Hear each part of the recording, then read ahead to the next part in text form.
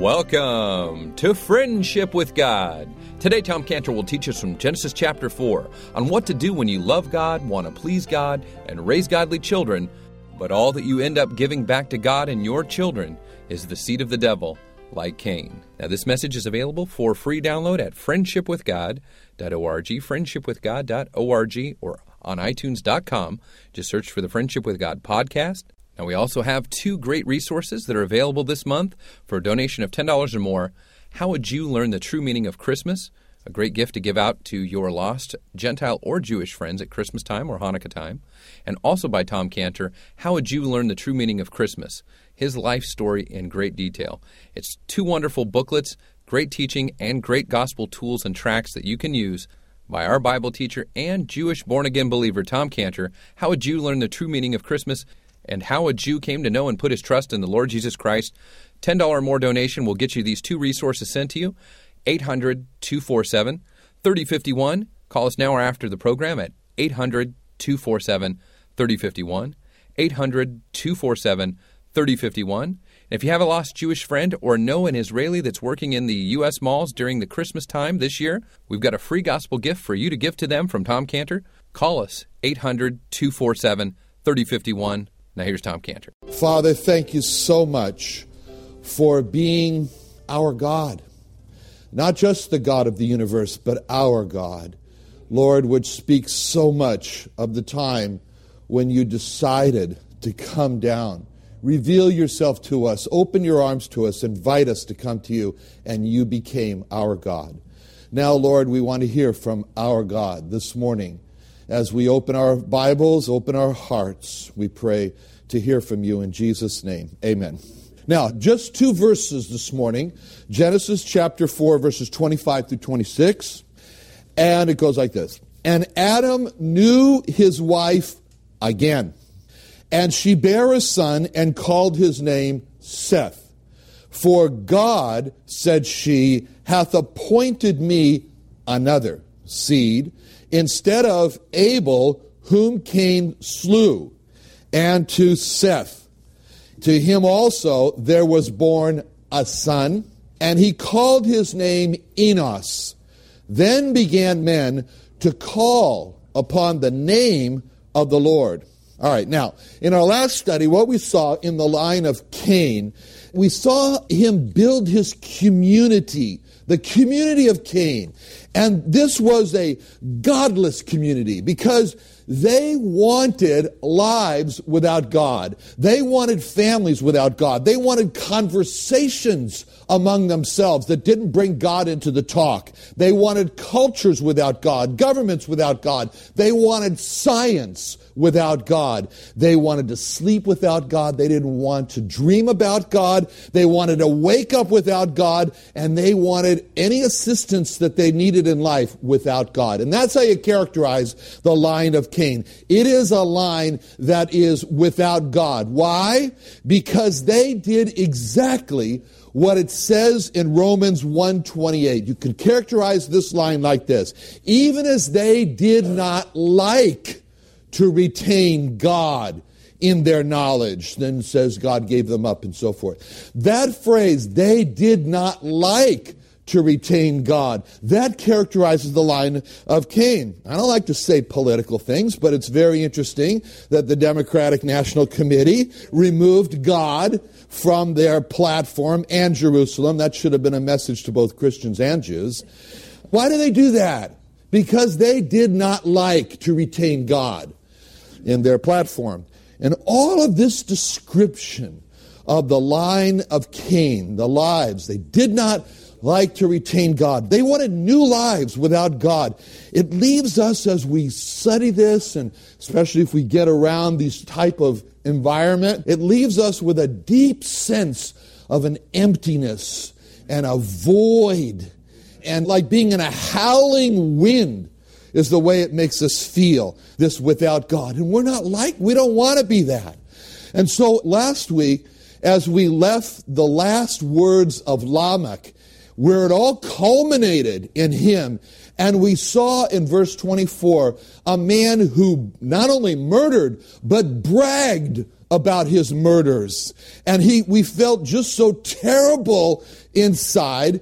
And it makes us look up to heaven and ask God, why are you allowing this to happen? Why are you allowing this terrible scene to develop like this? Why? This is your earth, God. This is your creations. Why are you allowing this earth to be so much not thy will be done on earth as it is in heaven? Why, God? And the answer comes back to us because God is looking for those individuals within the line of Cain who will say, enough. That's it. I personally am tired of living a life without God. I must have God. I will run out and cross over the line. I'll run over to the other side with God. And God wants that. And to those individuals in the line of Cain, God stretches out his arms to them. And he's just like he's saying in Romans 10:21, to Israel he saith all day long, have I stretched forth my hands all day long, all millennia long, all time long since Cain was born. He's been stretching forth his hand. In a particular case in Romans 10, speaking about Israel, he calls them a disobedient and a gainsaying people. But he stretches out his hands. It's God. And he's reaching out to Cain. And he's saying to them, go ahead. Cross over the line. Run over. Come over to the with God side. I'll take care of you. I'm the good shepherd. That's what he's saying. Now, Seth, we've studied chapter 4. We focused our attention on Cain and his line. But now, let's just turn back and look at two other individuals and ask the question, what's going on with them? Who are those individuals? Adam and Eve. Adam and Eve. Just think what it was like for them.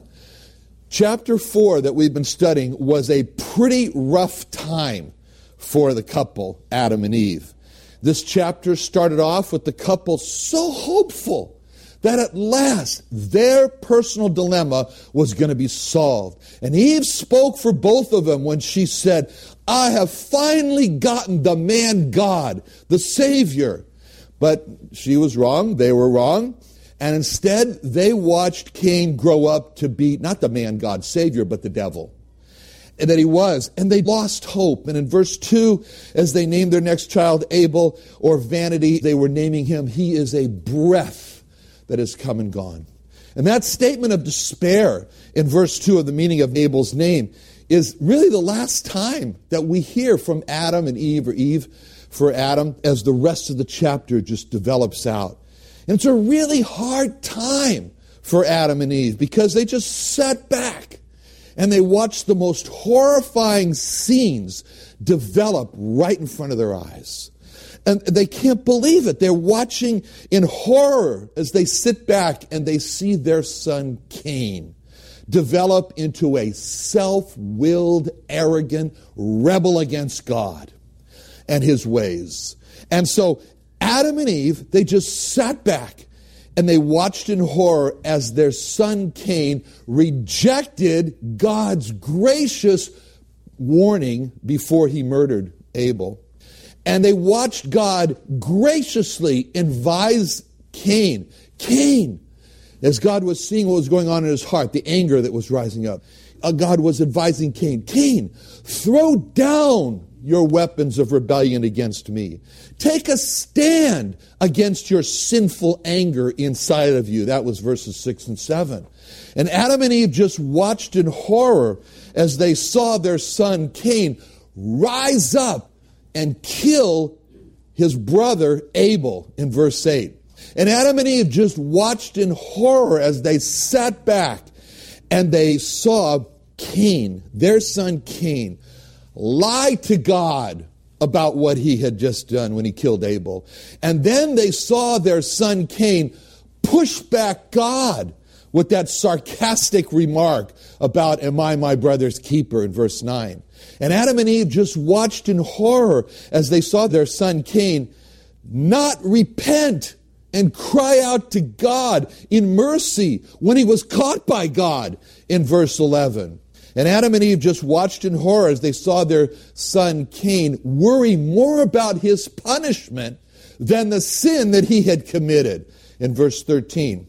And then they saw and they watched in horror as their son Cain made his final decision for his life and set the course for his line when he went out from the presence of the Lord, in verse 16.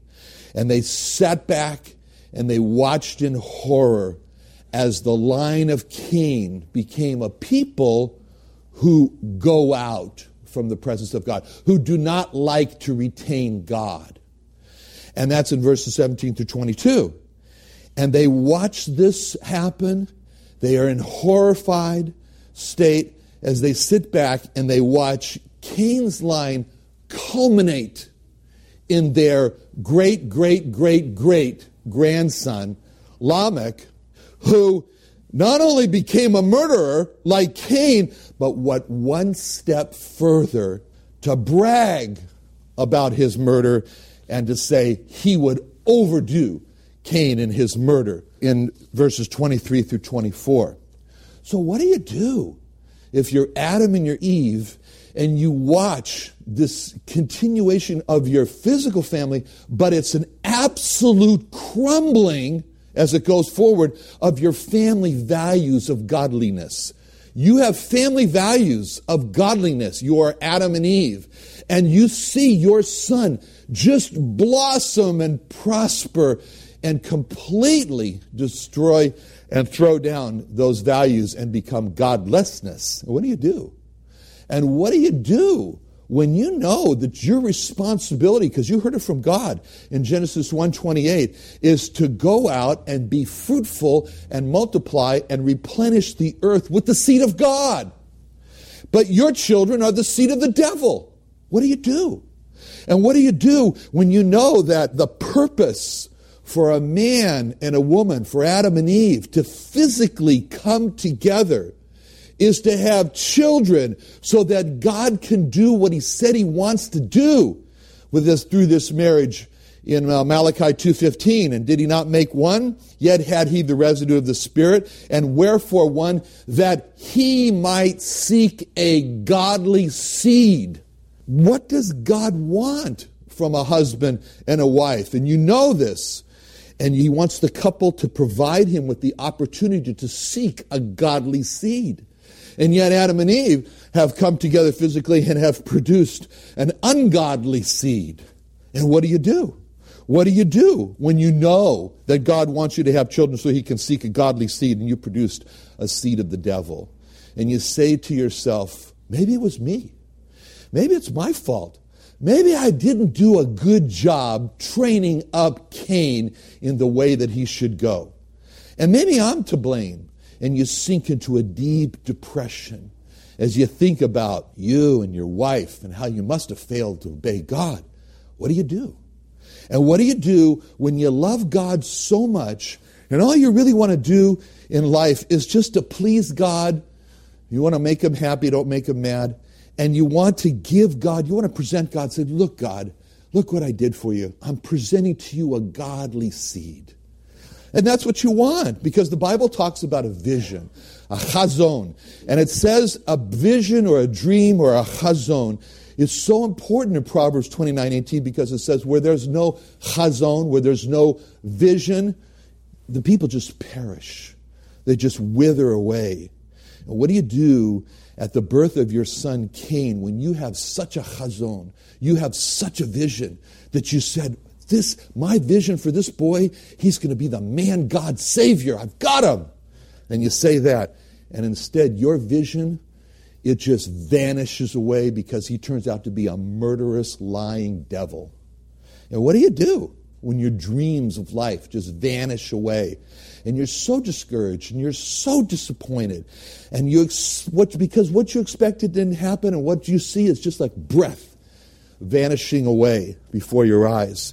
And so you even name your next born son Vanishing Breath. And what do? We do, as believers, what it says to do in these situations in Psalm 27:14. Wait on the Lord. Be of good courage, he shall strengthen thine heart. We wait, we ask God to strengthen our weak hearts, and we turn our eyes upon Jesus, and we look full in his wonderful face, and we wait for his next move. We wait to see what God's going to do next. We do what it says in Exodus 14:13. Fear ye not, stand still, and see the salvation of the Lord, which he will show to you. We refuse to fear. We turn our eyes upon Jesus, look full in his wonderful face, and we wait for his next move. We wait to see what he's going to do. We do what it says in Psalm 25:15. Mine eyes are ever toward the Lord, for he shall pluck my feet out of the net. We wait. We turn our eyes upon Jesus. We look full in his wonderful face, and we wait to see what he's going to do next. Adam and Eve had to go through this. And they turned their eyes from all the horror of seeing Cain and his line develop. And as they turned their eyes away from their own vanishing chazon, their own vanishing vision, and they turned their eyes upon Jesus, and they looked full in his wonderful face, they waited for God's next move. And what was the next move? They saw that as the line of Cain was growing and prospering, it looked like there was no hope. There was no chazon. There was no vision for the people of God, which numbered 2. Adam and Eve. And when it looked like the people of God were just going to vanish away like a breath, then God made his move. That's verse 25. Verse 25, and Adam knew his wife again, and she bare a son, and called his name Seth. For God, said she, hath appointed me another seed instead of Abel, whom Cain slew. That word that's used there for another acher, it means next. Next. Remember? Wait for God's next move. It means next. It's the same word that God used when he told Abraham and Sarah that they were going to have, in the most unlikely circumstances, a son Isaac in Genesis 17:21. And he said this, but my covenant will I establish with Isaac, which Sarah shall bear unto thee at this set time in the next year. Our God is the God of the next.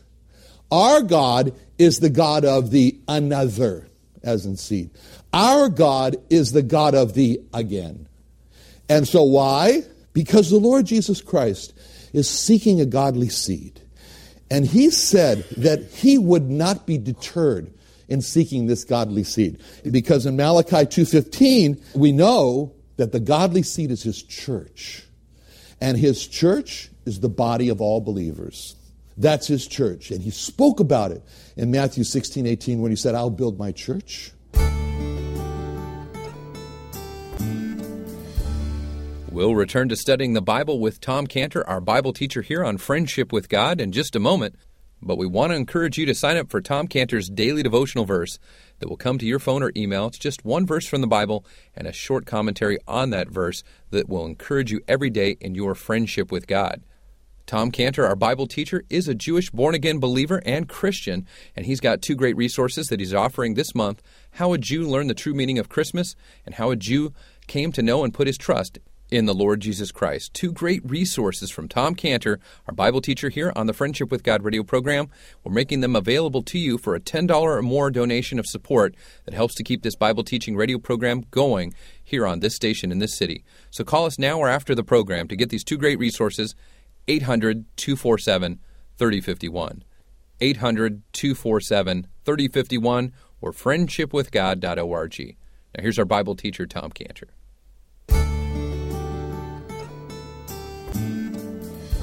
So when Adam and Eve turned their eyes away from their chazon that vanished, their vision of Cain as the man God's Savior, when they turned their eyes away and they forgot about their son Abel who had been killed, and they turned their eyes to God and focused on him, then came the new vision. Then came the new hope. Then came the birth of Seth. And Adam and Eve did exactly what Paul did in the past when he was speaking about his life. And he said in Philippians 3:13, "Brethren, I count not myself to have apprehended, but this one thing I do," he says, here's a life pattern for me, forgetting those things which are behind. But Abel was killed, forgetting those things which are behind. But the line of Cain is prospering, and they're seeming to have, they're the ones filling the earth without God, forgetting those things which are behind. And reaching forth, Paul said, stretching out and reaching forth unto those things which are before. Now there's a big, big difference in what Eve said at the birth of Cain in verse 1 and what she said at the birth of Seth in verse 25. Very important. In verse 1, Eve said, "I have gotten a man, God. I've gotten a man who is God." Eve was so consumed with her own personal needs that what was all important to her was what she could get. I got this man. It's all about Eve and Adam's problem. But in verse 25, there's really a new emphasis. Because the new emphasis with Eve, there's a change that's happened here, is that now it's not what I got, but it's what God has appointed. It's what God is doing. It's no longer what I got. It's now what God is doing. And that's the important thing. She was all consumed before with what her needs were, just like us. How do we pray? Like God doesn't know. God, I need. You know, and Eve was like us when we pray. I need all. But God knows what we need. He already knows that. We don't have to inform him. It's, in fact, he said in Isaiah 65:24, before they call, I will answer. And while they're yet speaking, I will hear. So you could say, God, you haven't let me finish yet. You're answering already? Why? Because in Psalm 103:14 it says he knows our frame. And he remembers that we are dust. So there's a shift in what I got to what God is doing. And it's very significant because she came to realize the best solution for her problems was not to immerse herself in her own needs, but was to immerse herself in God and what he was doing. That freed Eve to be able to say, I love God because of what he does. Not because of what he does for me, but of what he does. You know, that was a trial of Abraham. When the trial of Abraham in Genesis 22:1 was really the question, did he transfer over to this? Did he transform to this level? And that's why it says in Genesis 22:1, it came to pass after these things that God did tempt or test Abraham. And he said, behold, here I am. And he said, take now thy son, thine only son whom thou lovest, and get thee unto the land of Moriah, and offer him there for a burnt offering upon one of the mountains that I will tell thee of. You'd think that Abraham would say, it's so nonchalant for you, you can't even tell us which mountain it is. Anyway, but Abraham's lifting up the knife to sacrifice his son Isaac. And he's saying to God, as he's lifting up this knife, he says, I love you more than my son. I love you more than the son, the only son whom I love. And in that trial, because he did that, the Lord Jesus Christ was really asking Abraham the same thing he asked Peter. In John 21:15, the Lord Jesus said to Simon Peter, Simon, son of Jonas, lovest thou me more than these? Abraham, lovest thou me more than Isaac, who's on that altar before you? That's the question. The question was not, who do you love? The question was, who do you love more? And that was the test. And so after Abraham passed the test, God told him in Genesis 22:16, he said, by myself have I sworn, saith the Lord, that because thou hast done this thing and hast not withheld thy son, thine only son, God emphasized, that in blessing I will bless thee. That's such a beautiful picture. It's like God saying, when I'm in the practice of blessing you, I'll step out of myself and bless you. I'll really bless you. And in multiplying, I will multiply thy seed as the stars of heaven, as the sand which is upon the seashore, and thy seed shall possess the gate of thy enemies, and in thy seed shall all nations of the earth be blessed, because thou hast obeyed my voice. And you could say, because thou loved me more than Isaac. Another great study into the life of Abraham here on the Friendship with God radio program. with Tom Cantor, our Bible teacher. Now, if you're enjoying the Friendship with God radio program and you'd like to listen to more messages by Tom Cantor on Friendship with God, you can do so by going to iTunes.com and downloading free messages just by searching for the Friendship with God podcast. Now, you can also download and listen to messages for free by going online to our website, friendshipwithgod.org. friendshipwithgod.org. Again, all the messages are there for free listening, free download, and they're made available for free because of you and your support of the Friendship with God radio program, because the broadcast and the podcast would not be available without your support of Friendship with God and Tom Cantor. Now again, this is a unique Bible teaching radio program teaching on the Old Testament, and Tom Cantor has a way of just bringing it to life. We need your support and your help, so donate online at friendshipwithgod.org, or you can call us at 800-247-3051. Thanks for listening, and join us tomorrow on Friendship with God.